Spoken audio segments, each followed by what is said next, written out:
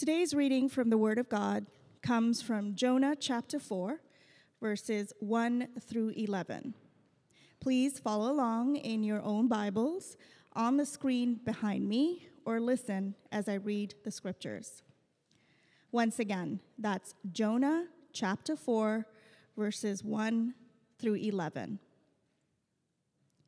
Following the reading, I invite you to respond in worship with the singing of the doxology. At that time, children are invited to join Kids Crew through the door on your right. Hear the word of the Lord. But to Jonah, this seemed very wrong, and he became angry. He prayed to the Lord, "Isn't this what I said, Lord, when I was still at home? That is what I tried to forestall by fleeing to Tarshish. I knew that you are a gracious and compassionate God, slow to anger and abounding in love, a God who relents from sending calamity. Now, Lord, take away my life, for it is better for me to die than to live." But the Lord replied, "Is it right for you to be angry?" Jonah had gone out and sat down at a place east of the city. There he made himself a shelter, sat in its shade, and waited to see what would happen to the city. Then the Lord God provided a leafy plant and made it grow up over Jonah to give shade for his head, to ease his discomfort. And Jonah was very happy about the plant. But at dawn the next day, God provided a worm, which chewed the plant so that it withered. When the sun rose, God provided a scorching east wind, and the sun blazed on Jonah's head so that he grew faint. He wanted to die, and he said, "It would be better for me to die than to live." But God said to Jonah, "Is it right for you to be angry about the plant?" "It is," he said, "and I'm so angry I wish I were dead." But the Lord said, "You have been concerned about this plant, though you did not tend it or make it grow. It sprang up overnight and died overnight. And should I not have concern for the great city of Nineveh, in which there are more than 120,000 people who cannot tell their right hand from their left, and also many animals?" This is the word of the Lord. Thanks be to God. Well, good morning, everyone. My name is Ethan. I'm one of the pastors here at Anchor Bay Church, and I am so glad and blessed to be worshiping alongside each of you today. It's such a gift to me. Like we do every week before we jump into the sermon, let's just take a moment to quiet ourselves before the Lord, setting aside the distractions that we may have brought in here with us, and ask God to speak to us and to compel us this morning. After a moment, I'll pray.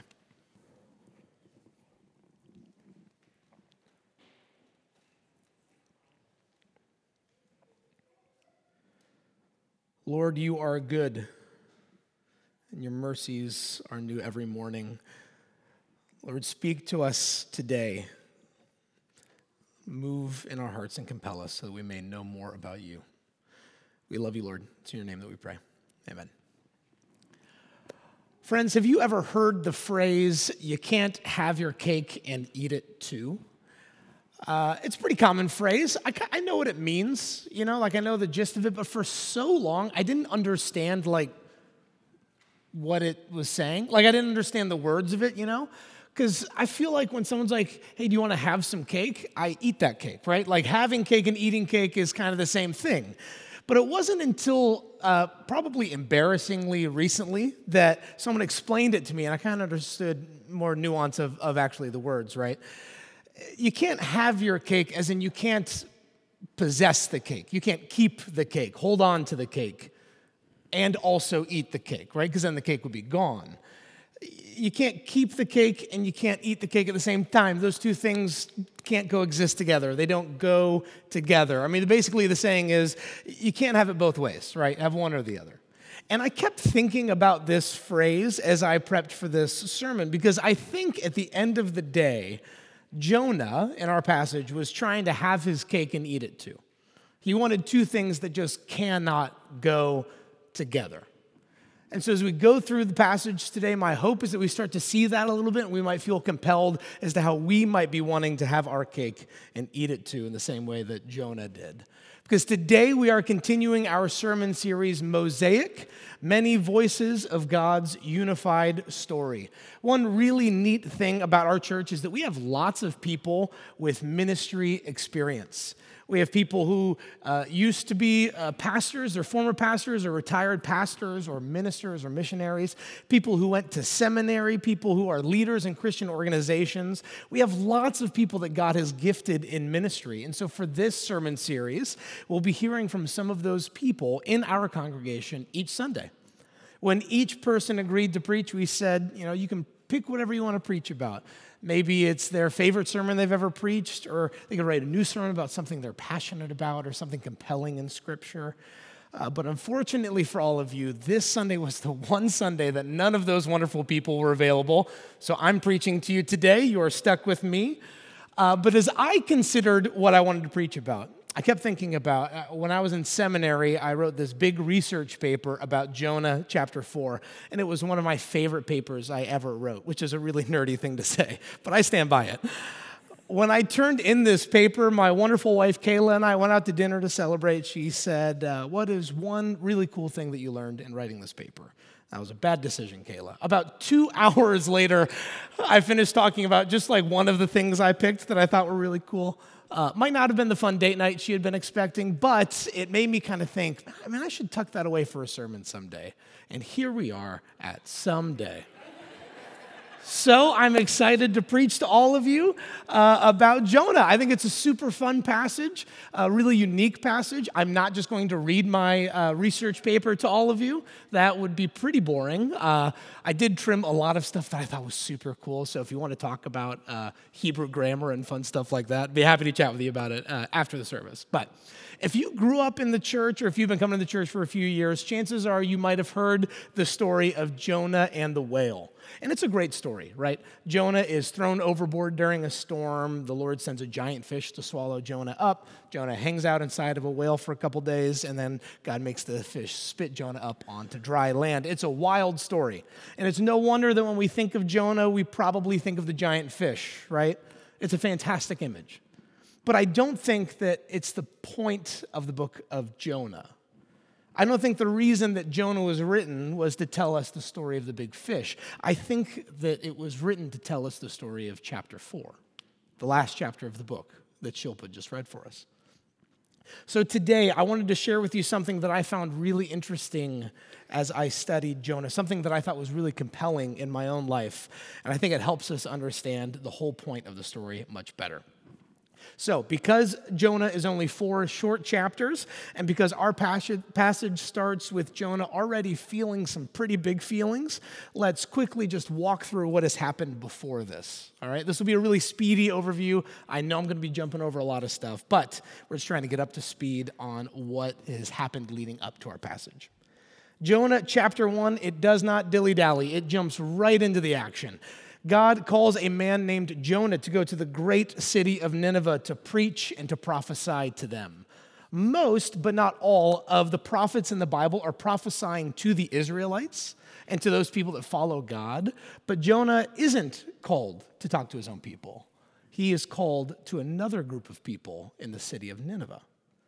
So Jonah, being wise and thoughtful, said, sure thing, God, sounds good. Just going to take care of something real quick. And then he immediately tries to skip town.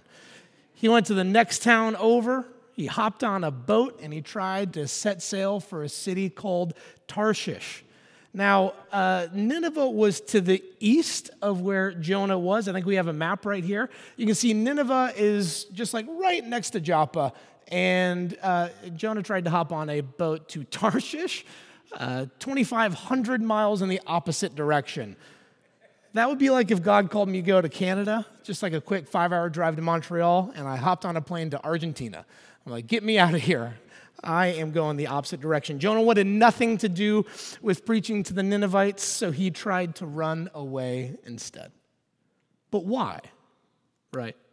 Like, why is Jonah so opposed to going to the Ninevites? He's a prophet. Well, to put it simply, the Ninevites were terrifyingly wicked. Like, horribly wicked people. During some recent archaeological digs of the ancient Ninevite area, recent historians have found written documents that boast of horrifying, terribly cruel things that they did to the people that they captured. They found stone reliefs and artistic recreations of their armies torturing prisoners. They found records of kings having people paraded through the streets and flogged and stoned to death, with citizens jumping in for part of the fun. So not only did the Ninevites do these horrible things, but they wrote them down. They made artwork of it. They made it a celebrated part of their culture. They were heinous, wicked, horrible people. And the city of Nineveh was part of the larger Assyrian Empire, an empire that had attacked and oppressed and tried to destroy Israel, Jonah's people, many times. So the Ninevites weren't just a random group of people to Jonah. It just wasn't some random city. It was personal. These people were horrible. They had oppressed and terrorized Jonah and his people and many other people. So Jonah runs. Of course he runs. Why wouldn't he run? I would run. He didn't want anything to do with these horrible people. So he sets out to Tarshish to run from God. And wouldn't you know it, trying to run from an all-knowing, all-powerful God didn't work out like he had planned. A storm came that was so ferocious that it threatened to break apart the entire boat. And when Jonah tells the sailors that are piloting the ship that he's running from God, they throw him overboard.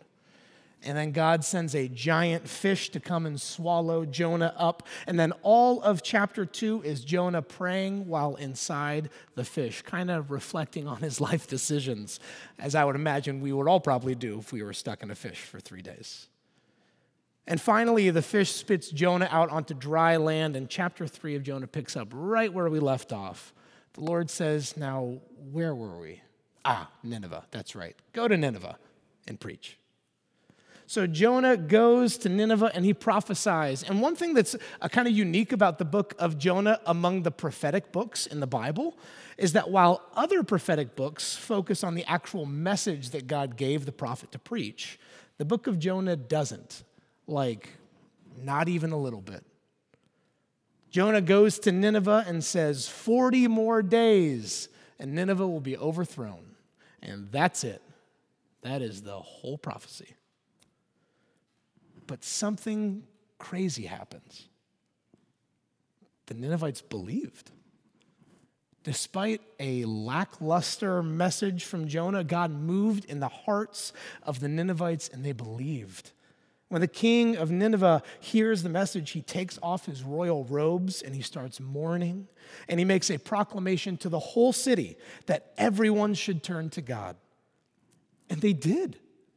The entire city, this horribly wicked city, they all repented. Everybody fasted, everybody prayed, everybody put on sackcloth and ash, which was a custom for mourning and repenting in the day. Even their animals. The king is like, we are all doing this because this whole place is about to change. We're done living the way that we've been living. We are done with the violence and the evilness and the wickedness, and maybe, just maybe, God will have mercy. And God did. Hallelujah. God did. God hears their prayers. God saw their repentance. God extended wonderful mercies to them because that is what God does. And Jonah hated it. Just furious at God. Jonah didn't even want to go there in the first place. He didn't want to preach to those monsters. He certainly didn't want them to get off scot-free. Yet here God was just throwing around forgiveness and mercy to anybody, I guess, even to those horrible, horrible people. And that just wasn't right in Jonah's eyes. In the original Hebrew, a more literal translation says, and it was evil to Jonah.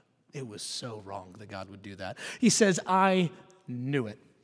I knew that you would do this. This is why I didn't want to come here in the first place. This is why I tried to run. I knew that you would show mercy. I knew that you're a gracious and compassionate God. God, do you have any idea what they've done? Do you have any idea how horrible they are? Oh, no, you're not an angry God, though. No, you're a loving God. and you delight in showing mercy. I knew it. You know, God, just let me die, Jonah says. I'd rather die than live in a world where you do this. Jonah, man, what a pitiful prophet. What a miserable man. But are we like that? As Jonah sits there pouting and yelling at God, it's pretty easy to demonize him. It's pretty easy to look down on this pitiful prophet. But let's be honest with ourselves just for a second. Truly, let's be honest. If we were to see the person or the people who have hurt us, or who have said horrible or hurtful things to us, the person or people who have betrayed us, who have emotionally or spiritually manipulated us, if we saw them walk into church this morning and raise their hands during our worship songs and say amen when the preacher preaches about forgiveness, would we be happy? Would we celebrate alongside heaven that even one person turned to God? Or would we be like Jonah? How dare they come in here? They shouldn't be here. They don't deserve to be here after what they've done. If our Ninevites walked in here, what would we be like? That over-demanding boss that takes advantage of your kindness? The friend who betrayed your trust? The person who said or did terrible things to you or to your friend, to your sibling, to your partner? For me, if my ex-girlfriend from college, who emotionally and spiritually manipulated and abused me, who cheated on me, the person who left me with scars and insecurities that honestly I still wrestle with today, if she walked in here, if those people walked in here today, would we rejoice along with heaven? Or would we be like Jonah? I know who I would be like. And when Jonah acts like that, God just asks him a simple question. Is it right for you to be angry? Angry that I extended mercy? Now, this is where I really want to dive into some of the more nuanced aspects of this passage. Please humor me as I do look at some of the cool Hebrew stuff in the passage, because this next section gets a little strange, doesn't it? It kind of feels almost like a parable, or like a vibrant illustration, or like a metaphor, even though it's part of the narrative, right? God asks Jonah, is it right for you to be angry that I showed mercy? And Jonah answers the question not with words, but with actions. Jonah leaves the city. He walks a safe distance away, takes a seat, and he just waits to see what is going to happen to the city, because surely God's just been messing around with me and he's going to destroy the city. Surely, right? And when that happens, Jonah wants a good seat to watch it happen. But it is a hot day in the desert after all, so God makes a large leafy plant sprout up to give Jonah some shade and relief, a tender mercy. And Jonah is loving it. He's very happy about the plant. 10 out of 10, well done, God. But the next day, God sent a worm to chew through the plant, and the plant died. And the sun rose in the morning. God sent a scorching wind sweeping across the desert. Imagine being at the beach or like in a gravel parking lot and the wind picks up, and you start to feel the sharp like lacerations of sand and dirt and dust hitting your face and skin. Imagine that, but even worse, across a huge burning desert. And God sent a blazing hot sun to beat down on Jonah's head so much that he grew faint. Jonah is exposed to the elements. He has no protection. The plant that gave him shelter and shade is gone, and he has had it. He can't handle it anymore. He'd rather die than live in that misery he was facing. And then we see a sentence that looks oddly familiar. As Jonah sits in the desert, miserable and suffering, God says something. Is it right for you to be angry about the plant? Now that sounds familiar, doesn't it? It's almost exactly the same as what God said to Jonah 5 verses before, right before Jonah left the city. So let's take a moment and let's look at these two verses side by side. Now, while these two verses are almost identical, there are a couple of things that are different, two big things that are different. Do you notice them? And I would love if you would call out if you see it, if something stands out to you. About the plant, exactly. Verse 4, is it right for you to be angry? Verse 9, is it right for you to be angry about the plant? Now there's one more. Replied, Kenny, I'm so glad you said that because this was one of the things I cut from my exegesis paper. That's actually the same word. That wasn't what I was looking for. But if you want to talk about inferred versus consecutive replies in Hebrew literature, I would love to talk with you about it. It's a good answer, but not quite what I was looking for. The names of God, excellent. Verse 4, we see, but the Lord. In verse 9, we see, but God. So the question is, why, right? I mean, if you're an author and you want to repeat yourself and you're repeating a line that's about that far above what you're writing, you probably wouldn't mess it up, right? You'd probably be able to see it and repeat it perfectly. So if there's a change, there's probably a reason. So why? So let's start by talking about the two different names for God, because I think this small distinction is actually really important in us understanding the book of Jonah as a whole. So for those of us reading this in English, this may not seem like a big deal, right? Lord and God are two names that we use for God pretty interchangeably. We might not even notice when one is used instead of the other. And in fact, as I wrote that line in my sermon, I went back and I looked at what I'd written already, and I had used both Lord and God many times, and I have no recollection of switching between them. They're pretty interchangeable in English. But in Hebrew, the original language that the Old Testament was written in, it's not like the same word was used there, and then the English translators were like, no, let's switch it up for fun, right? Those are two separate words in Hebrew. So when we see the word Lord in verse 4, what Hebrew word was being used? Yahweh. Now, maybe you've heard this name before. For the Israelites, the name Yahweh was and still is a highly significant, important, holy name for God. It was deeply personal and intimate. The name Yahweh was given to Moses in Exodus 3:14 when God called Moses to go to Egypt and tell Pharaoh to let the Israelites go. When Moses asked God, when Pharaoh and the Israelites asked me, who sent me? What should I tell them? God said, I am who I am. This is what you are to say to the Israelites. I am has sent you. God also said to Moses, say to the Israelites, the Lord, the God of your fathers, the God of Abraham, the God of Isaac, the God of Jacob, has sent me to you. This is my name forever, the name you shall call me from generation to generation.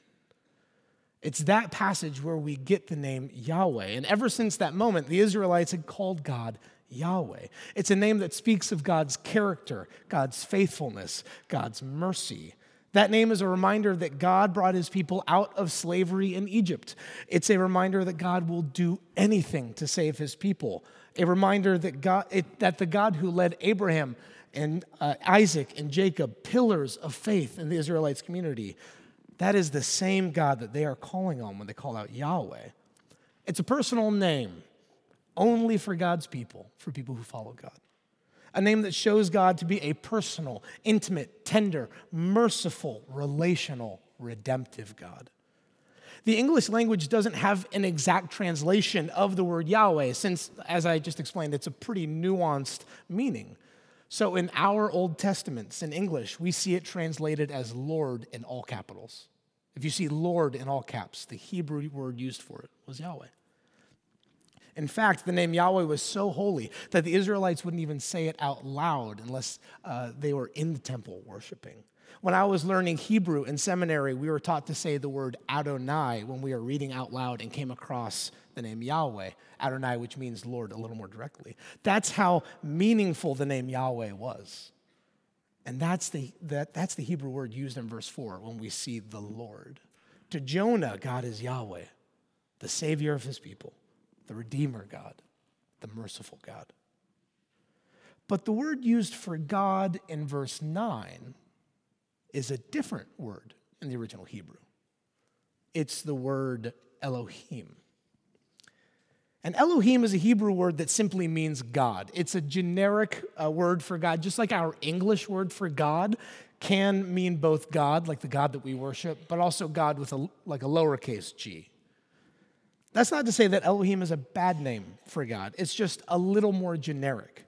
Both Yahweh and Elohim are wonderful, excellent names for God, just like in English, Lord and God are both wonderful, excellent names for God. It's just that Yahweh carries a little bit more of an intimate meaning than Elohim. It's like how all of you here call me Ethan, like most people do. That's how I introduce myself. That's my name. But my family calls me Eth, E-T-H. My parents, my aunts and uncles, my siblings, my cousins, they all call me Eth. It's a nickname that I've had since I was little. And it's more intimate than Ethan because it speaks of a deeper, more personal relationship that I have with those people. But both are still my name. It's just that one has more of an intimate meaning than the other. So while Lord and God may be pretty interchangeable for us in English, that wasn't true for Jonah and the Israelites between the names Yahweh and Elohim. And in verse 9, we see that name change. And while it wouldn't have been immediately obvious to us in English, it would have been very obvious to anyone reading it in Hebrew, to the original audience. So why the change? Well, it's especially interesting if we go back and look at the rest of the book of Jonah as a whole, because every time that God and Jonah are interacting, all the way from chapter 1, verse 1, all the way through to the beginning of chapter 4, the beginning of our passage today, every time God and Jonah interact, it's Yahweh that is used to describe God. You can skim through your Bibles and look right now. Every time you'll see the word Lord in all caps. But when Jonah is preaching to the Ninevites, preaching to those monsters in chapter 3, Jonah uses the name Elohim, not Yahweh, because the Ninevites aren't Israelites. They don't deserve to worship God like Jonah knows God. The special intimate name Yahweh isn't for them, it's for Jonah. It's for the Israelites. Yahweh is their Savior, their intimate friend, their merciful, compassionate God. But even still, God extended mercy to them. God made himself Yahweh to them. God was merciful and compassionate and forgiving. God delighted in redeeming them, and Jonah hated it. Jonah yells at God, I knew you would do this. I knew that you were gracious and compassionate, slow to anger, abounding in love. That compassion and mercy isn't for them, it's for me. It's for us, my people. And the Lord says, Yahweh says, is it right for you to be angry? Angry that I am a merciful God. And Jonah said, yes, it is. You should have judged them. You should have been a wrathful, vengeful, angry God, not a merciful God. And friends, all of a sudden, right after that is where we see the shift in the name usage between God and Jonah. This is the pivotal moment. This is the message at the heart of Jonah. We see the Lord, Yahweh, provide a leafy plant to shade Jonah from the harsh elements. We see the Lord be merciful, and Jonah is so happy about that mercy. And then the name Yahweh disappears. The next day, God, Elohim, provided a worm that destroyed the plant. Then God, Elohim, sent a harsh wind whipping across the desert. The next day, God, Elohim, caused a scorching sun to burn down on Jonah's head. Not Yahweh, Elohim. God had asked Jonah, is it right for you to be angry that I am a merciful God? And Jonah said, yes. Jonah didn't want God to be Yahweh, the compassionate, gracious, intimate, merciful God that Jonah had come to know, at least not to the Ninevites. Jonah wanted God to be a God who destroys, a God who has no mercy and no compassion for the lost. So God did just that. The plant that God had given to Jonah as a tender mercy against the elements, God took it away. No more plant, no more mercy. And a harsh wind comes, and the sun beats down, and there is no mercy to save Jonah. And he's so miserable, he says, it would be better for me to die than to live like this. And so God asks him, is it right for you to be angry? And then we see the second difference about the plant. The plant, which was that tender mercy to Jonah in the desert. Is it right for you to be angry that I took away my mercy? That I didn't have mercy? And Jonah again says yes. Jonah before said, yes, I'm angry that you had mercy, and now Jonah says, I'm angry that you didn't have mercy. Jonah wants his cake and he wants to eat it too. And allegorically, we see this shift in the names of God, between God and Jonah, because God almost seems to be saying to Jonah, I was a compassionate and merciful God, abounding in love, and you hated that?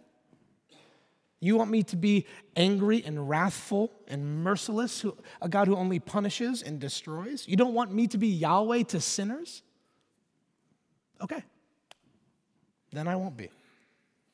I'll be the God that you want me to be. And at the end, when Jonah's had a taste of this imagined God that he wants God to be, God asks, is it right for you to be angry that I didn't have mercy? And Jonah, that pitiful prophet, says, yeah, I am so angry that I could die. Jonah loved God's mercy when it was directed at him. And he hated God's mercy when it was directed somewhere else. Jonah wanted to have his cake and eat it too. He wanted two things that just can't go together. He wanted to enjoy God's mercy, and he wanted to withhold it from certain people. And in verse 10, the name of God in the original Hebrew switches back immediately. The Lord, Yahweh, says to Jonah, you've been so concerned about this plant, this mercy, even though you did absolutely nothing to make this plant happen, to earn this mercy. So if I extended mercy to you, even though you didn't do anything to deserve it, then why shouldn't I extend it to the Ninevites when they come to me? Why shouldn't I welcome them into the family of God and invite them to call me Yahweh? God took the sins of Nineveh just as God took the sins of Jonah and Israel. And friends, I think that's the whole point of the book of Jonah. Unlike the other prophetic books in the Bible, it's not really about the prophecy itself. It's about the prophet and the prophet's heart. It's about Jonah and how he wanted God to be a merciful God only when it pleased Jonah. And God said, that is not who I am, because I am Yahweh. I am gracious and compassionate, slow to anger, and abounding in love, eager to extend mercy. Now, it's important to note that this story isn't saying that God can set aside parts of his nature, right? Or that Elohim and Yahweh are two separate gods, or that God treats certain people differently than others. In fact, the passage is saying the exact opposite of that. God is telling Jonah, you can't have it both ways.